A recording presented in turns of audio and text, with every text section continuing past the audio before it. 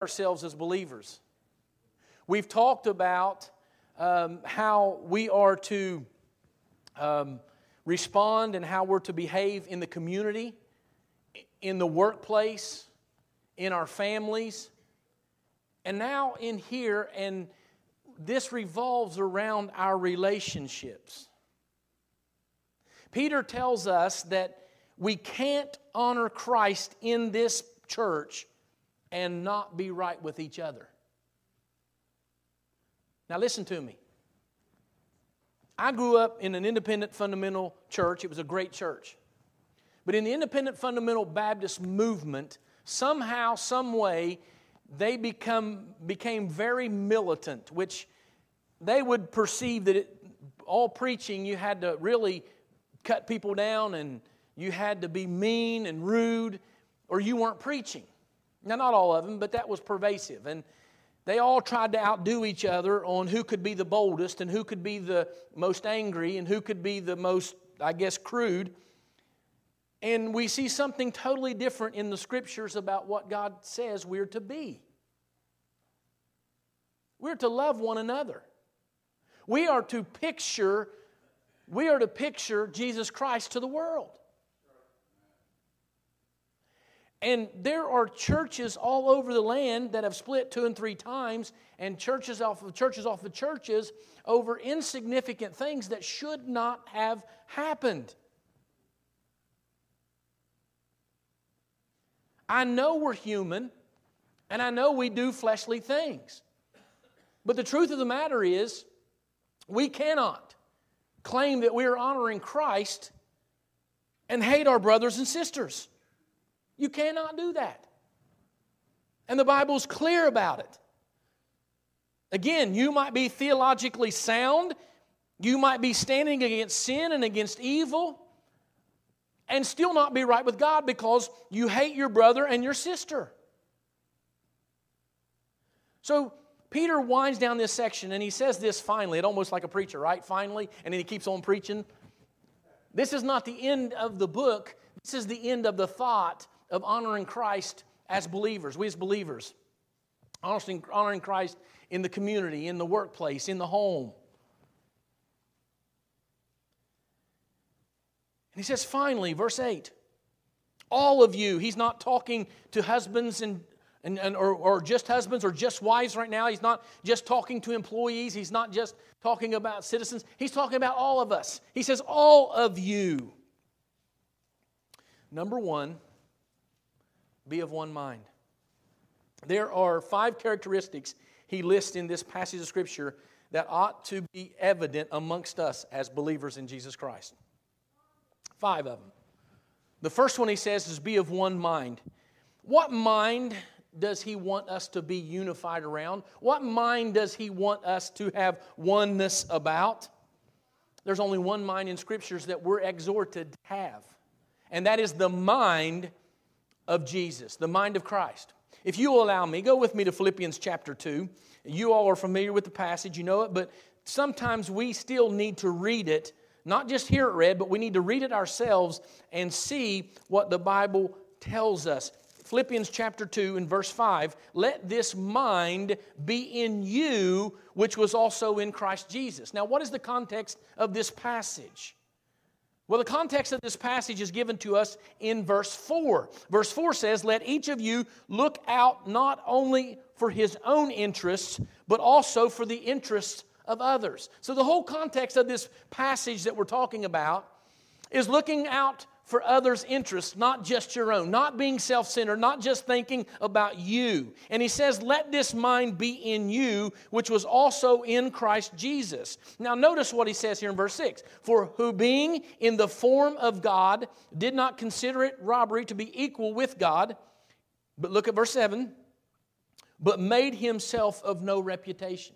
This is what Jesus did. Because of the mind of Christ, Jesus, first of all, made himself of no reputation. Secondly, taking on the form of a bondservant. That word bondservant, doulos in the Greek, it means slave. So he took on the form of being a slave. We're talking about the God in flesh, God incarnate, Jesus. He is the Son of God, the one who was active in creating our world. He made himself of no reputation. He took on himself the form of a slave. He came in the likeness of men, verse 7. Verse 8, being found in appearance as a man, he humbled himself. He became obedient to the point of death, even to the death of the cross. So let me just summarize. He made himself of no reputation. He took on the form of a slave. He came in the likeness of men. He humbled himself. He became obedient unto death. And the mind that you and I are to have, the mind of Christ, is that of a humble, obedient servant. That's it. We should not have the mind that we're better than anyone, that we're smarter than anyone, we think we know more than anyone. That is rubbish. We should have the mind of Christ, and as a group of believers, we should rally around that one mind, having the mind of Christ.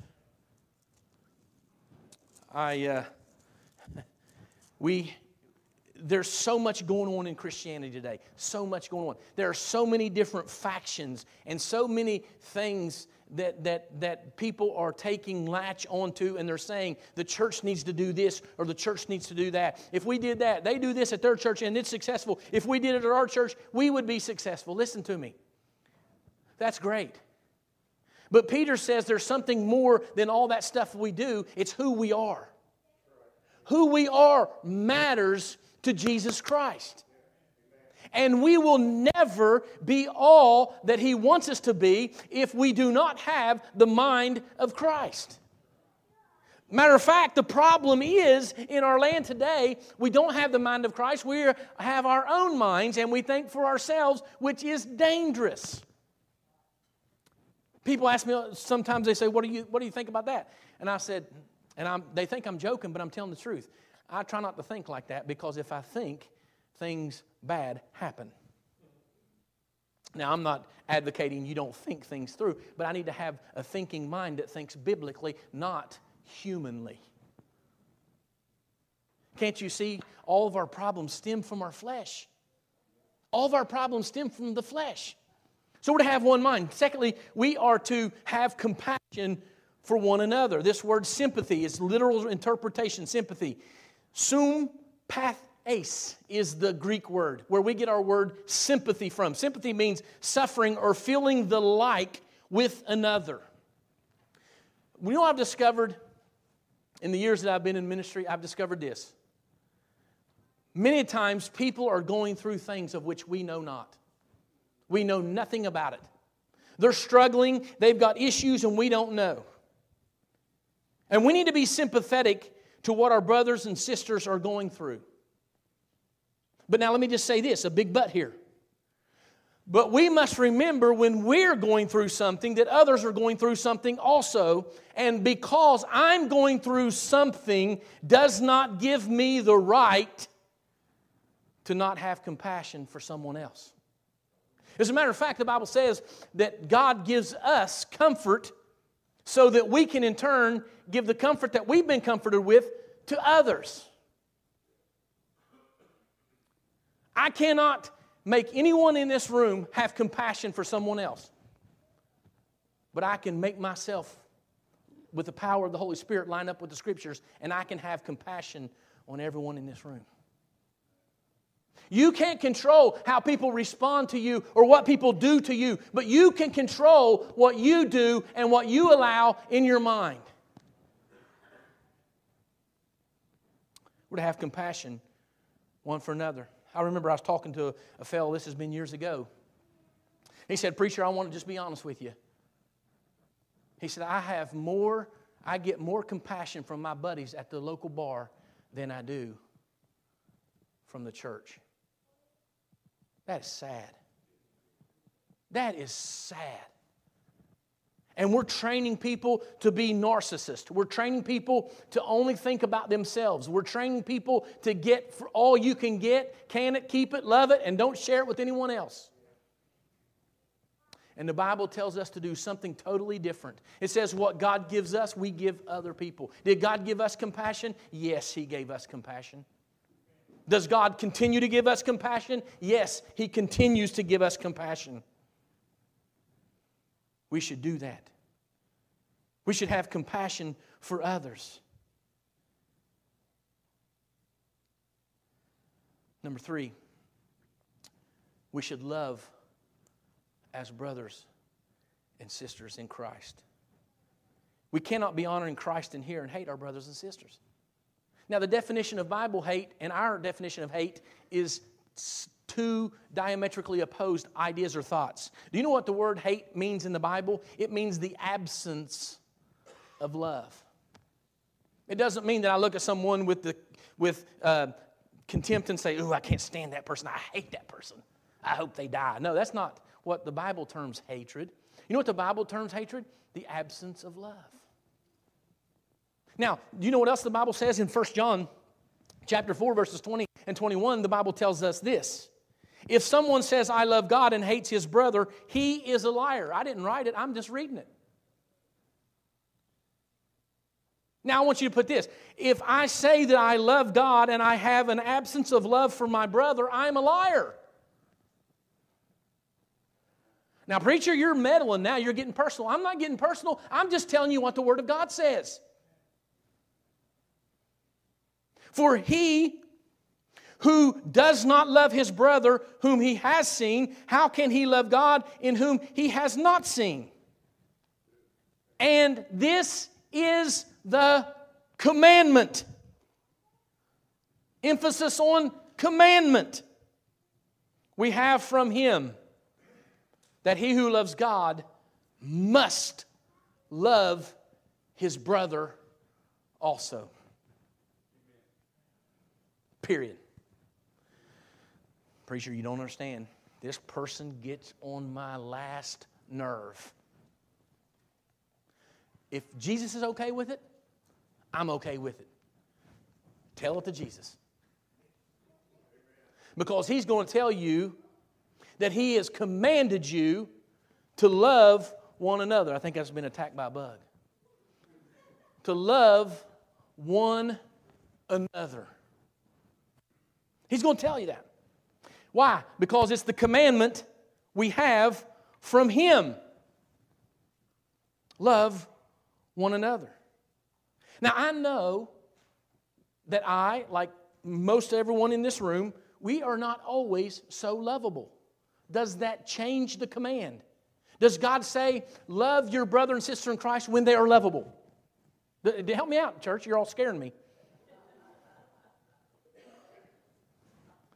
Best sleeping hour is 10:30 on Sunday mornings. I'm just kidding.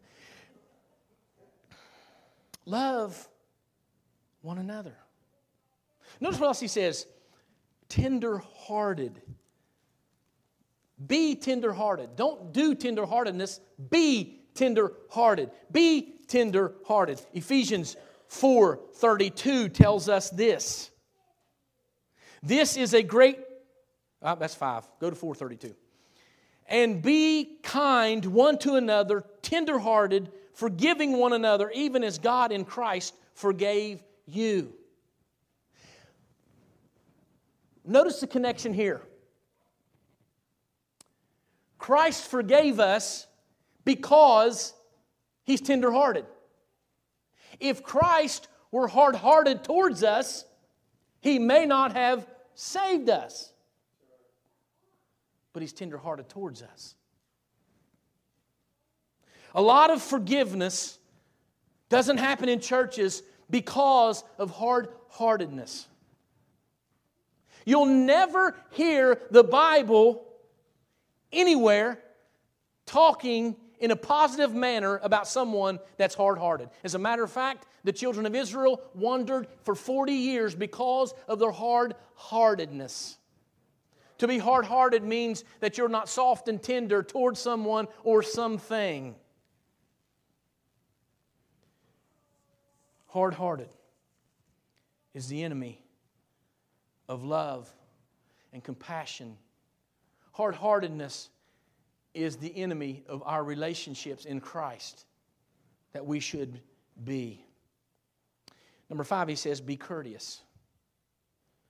The word courteous means friendly or kind. Being a Christian doesn't give you the license or right to be a jerk. Being a jerk is not the fruit of the Spirit. Being a jerk is not a spiritual gift. Being a jerk is sin. And some Christians have it in their mind that they're not spiritual unless they're a jerk, putting everybody in their place. Be courteous, the Scripture says. This is who you and I are to be. We're to be friendly. We're to be kind. That's who we are. These are the characteristics. Now, he's going to give us a couple of practical illustrations of these 5 characteristics listed above. Notice verse 9. Not returning evil for evil. Evil has to do with our conduct. So someone does something bad to you, that doesn't give you the right to do something bad to them. But you say, wait a minute, preacher, I have to protect myself. If I don't protect myself, no one else will. That's wrong. The Bible says, vengeance is mine, says the Lord. I will repay thee, says the Lord. Vengeance is not ours. When you cross over from having evil done against you to doing evil to someone else, you have sinned. And you will be accountable irregardless of what they have done to you, because they will be accountable to what they have done to you. Evil.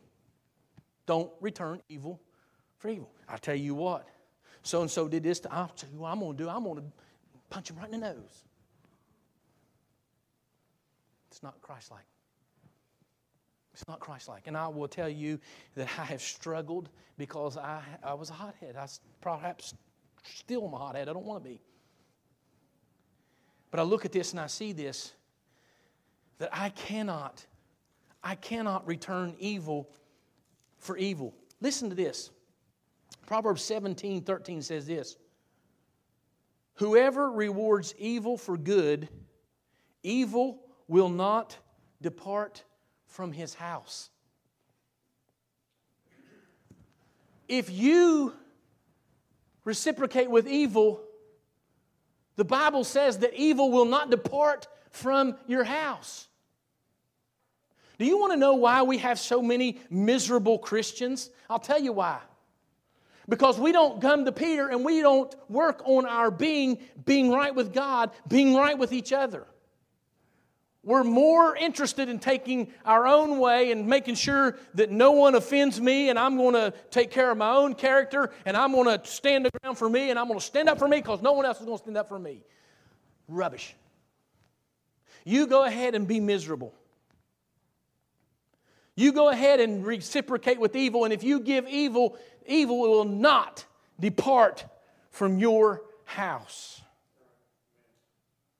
The older you get, the more you find out that sleeping is a privilege. Or am I telling the truth, guys? As you get older, Keith Matheny says he can sleep anywhere and anytime except at night in bed. You think about that, that's the truth. Many of us are lying in bed at 2 o'clock in the morning thinking, why can't I sleep? You know what I'm talking about, don't you? As we get older, we don't need things that keep us awake. We need things that relax us. And we need the peace of God that passes all understanding. We need to lay our head on the pillow and knowing we're right with God. Knowing, and that's not always the reason why you can't sleep. There are physical issues, and there are some things bouncing around up here that won't let us sleep. But we don't need to add to the problem by having evil in our house, right? Secondly, he says, not reviling for reviling. That has to do with speech. Proverbs 15:1 says, a soft answer turns away wrath, but a harsh word stirs up anger. Let me repeat that. Slow down a little bit. A soft answer turns away wrath, but a harsh word stirs up anger. I was at the Abundant Life Baptist Church one time, and we were having a special day, a men's day. We had special speakers coming in, and I was trying to make sure that everything was taken care of. And I said a harsh word to someone. And then I thought about it, and I thought, maybe I did. So I went and asked Keith. I said, Keith, did I say something harsh? And I don't even remember what the word was. He said, yeah, you did. It was really uncalled for, and it was harsh. You need a friend like that, by the way. You don't need a friend that takes your side. You need a friend that tells you the truth. And I said, man, so I went to this person, and I said, man, I've blown it. I don't know what's wrong with me. I'm not justifying my behavior. I was wrong. And he gave me a hug. And Keith Matheny took me aside later, and he said, I want to tell you something. He said, I'm not I am not surprised that you said that. He said, but I am more grateful of what you did after you messed up. I had no clue. I was feeling terrible because I did that. And my wife will tell you, if I feel like I said something, sometimes I joke and I go too far with my jokes. And I asked my wife, I said, man, I probably shouldn't have said that. Oh, it was just a joke, I know, but then I'll lay there, and I've called some of you and said, man, I was joking, I'm sorry. Guys, listen, I know the depths of this and the gravity of this. And it's not that we don't mess up, it's what we do when we mess up. If you're a person of Christ and you've never had to go and apologize to someone, I wonder if you're really following Christ the way you should. Because it's not a matter of if we're going to offend someone or mess up, it's a matter of when. Sometimes in my mind I'm thinking, and by the way, let me just put a little footnote here. Just because something comes through your mind doesn't mean you have to say it. Can I repeat that? Would someone please say amen? Just because something comes to your mind doesn't mean you need to say it.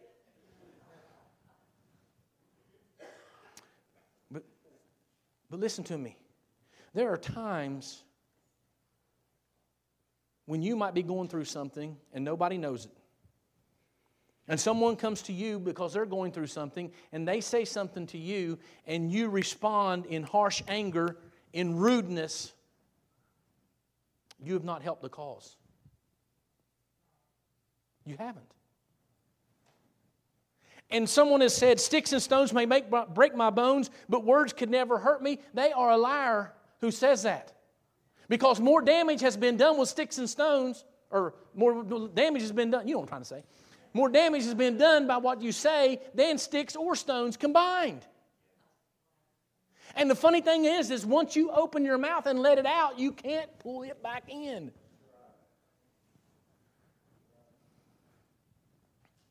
There was an old preacher, B.R. Lakin. B.R. Lakin was West Virginia preacher. Then he pastored the Katy Tabernacle. And he was one of those old preachers when could say anything, get away with it. I'm not saying this. But one time there was a lady in his church that she just cut down everybody. And she came to him. Here I am talking about soft answers. She came to him and she said, preacher, I want to lay my tongue on the altar. And he said, lady, that altar is not big enough for your tongue.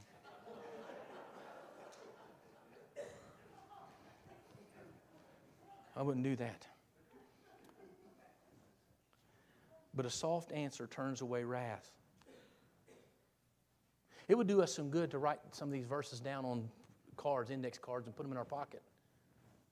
Instead of surfing the internet, we should probably be looking at these things when we're waiting at the doctor's office or sitting in traffic. How many of you had to wait at a red light because someone's on their phone? We can't sit at a red light anymore without being on our phone, and you have to honk, and then they're mad at you because you honk. I honked gently in love. It wasn't a rude honk, you know what I mean? It was like, beep, just letting you know, beep, beep. You know what up, you know. Someone asked me a question one time. I'm not a real good texter. Are you with me? Anybody else with me? People are texting me like I have 4 texts. I'm like, dude, I'm still answering the first text. Hold on, chill out. Give me a second. And so I answered no. They asked me a question. I answered no. Are you okay? Did I do something to offend you? No, why? Well, no was so negative. I just said no. I mean, I don't know this texting things today. But listen, a soft answer turns away wrath, but a harsh word stirs up anger. Stirs up anger. You can stop it. You can nip it in the bud. When someone comes to you and they unleash the hounds of all their anger on you, I'm sorry. You can stop it. A soft answer can kill it. Hey, let's pray for that person. That'll stop it. But if you stir up that anger and you start bringing people into that anger, everyone in the house is going to smell it. I'm not using my illustration because it's crude. But some of you know what I'm talking about. The third thing he says is he says this, not returning evil for evil, reviling for reviling, but on the contrary, blessing. Ooh. You're telling me that someone comes to me and is rude to me, I bless them. Yeah. That's what I'm telling you. How in the world could anyone do that? Well, let me just tell you this. Jesus Christ endured every bit of that. He endured every bit. Everything negative and bad someone has said about you, they said it about Jesus Christ, and He experienced it, and they said it to His face. They plucked His beard, Isaiah teaches us. They spit in His face. Now, one of you men in here, someone spit in your face, you wouldn't be ready to slap him.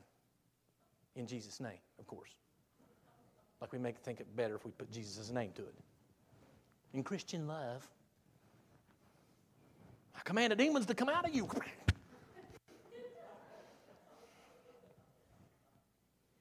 Blessing. Jesus, the Bible says, speaking of Jesus, He opened not His mouth. When they were being the most vile and wicked to Him, He opened not His mouth. Being a follower of Christ is not just some cliche term and we wear the t-shirts and we sing a little bit in church and give a little bit of our money. Being a follower of Christ is denial of self. Being a follower of Christ is saying all these things that I want to do that are normal things in the flesh, they have been crucified with Christ. Nevertheless, yet I live. I'm still alive on this earth. And the life I live, I now live by faith in the Son of God who loved me and gave Himself for me. Galatians 2:20. It's not my life. I'm living my life for Him. So I can bless when someone comes with a harsh word.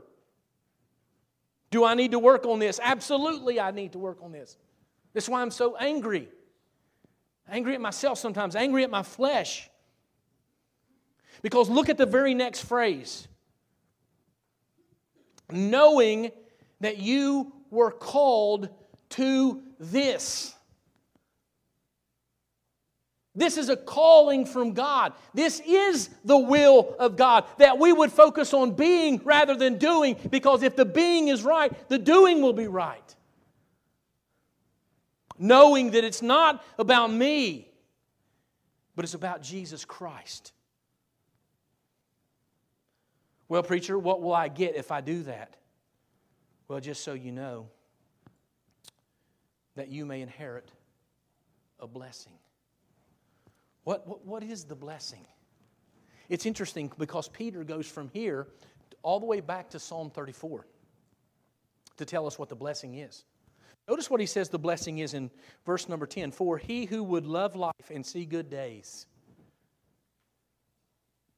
You know what the blessing that we inherit for doing this is? We enjoy life. How many of you want to really enjoy life? I mean, do you want to walk through life all the time fussing and fighting and fuming, not getting along with everybody, being a loner, not enjoying life? Jesus Christ said, I have come that you might have life and you might have it more abundantly. Is that the life that He came to give us? No. He gave us abundant life. And many times we don't have the abundant life because we're still trying to vindicate ourselves. Preacher, you know what? They said this about me. So what? You can stop it right now. Who cares? They talked about Jesus. And they called Jesus more vile and wicked things than they're calling you. If I had $1 for every denomination around here that talked about us because of our theological stance and what we believe and what we teach, We'd build a building over and over and over, but if we got mad every time, we'd never do anything but get mad at people. But if you don't get mad, you just leave it with the Lord and you continue to do right, they'll go on to someone else that they get a rise out of. You want to enjoy life and see good days? Live as Christ lived in this earth. Look what he says. He who would love life and see good days, let him refrain his tongue from evil, his lips from speaking deceit. Let him turn away from evil and do good. Let him seek peace and pursue it. Why? Here's the kicker. You know why? For the eyes of the Lord are on the righteous. What you think you do and get away with in secret, you don't. His eyes are on you. When you treat someone as you should not treat them, as a believer in Jesus Christ, and you think, well, I'm right in doing it, His eyes are on you. His eyes are on you. But the face of the Lord is against those who do evil. Listen to me, church. Jesus said this, by this shall all men know that you are my disciples. By this, what? Our love for each other. Our love for each other. And I think that as born-again believers in Christ and knowing what we know, we've heard the Scriptures, we are not ignorant of the Scriptures. It has been taught to us. It has been given to us. The power of the Holy Spirit lives inside of us. We can be right with God in our relationships. But it starts right now, with each one of us in our own life, examining ourselves and saying, listen, I want to be right with God.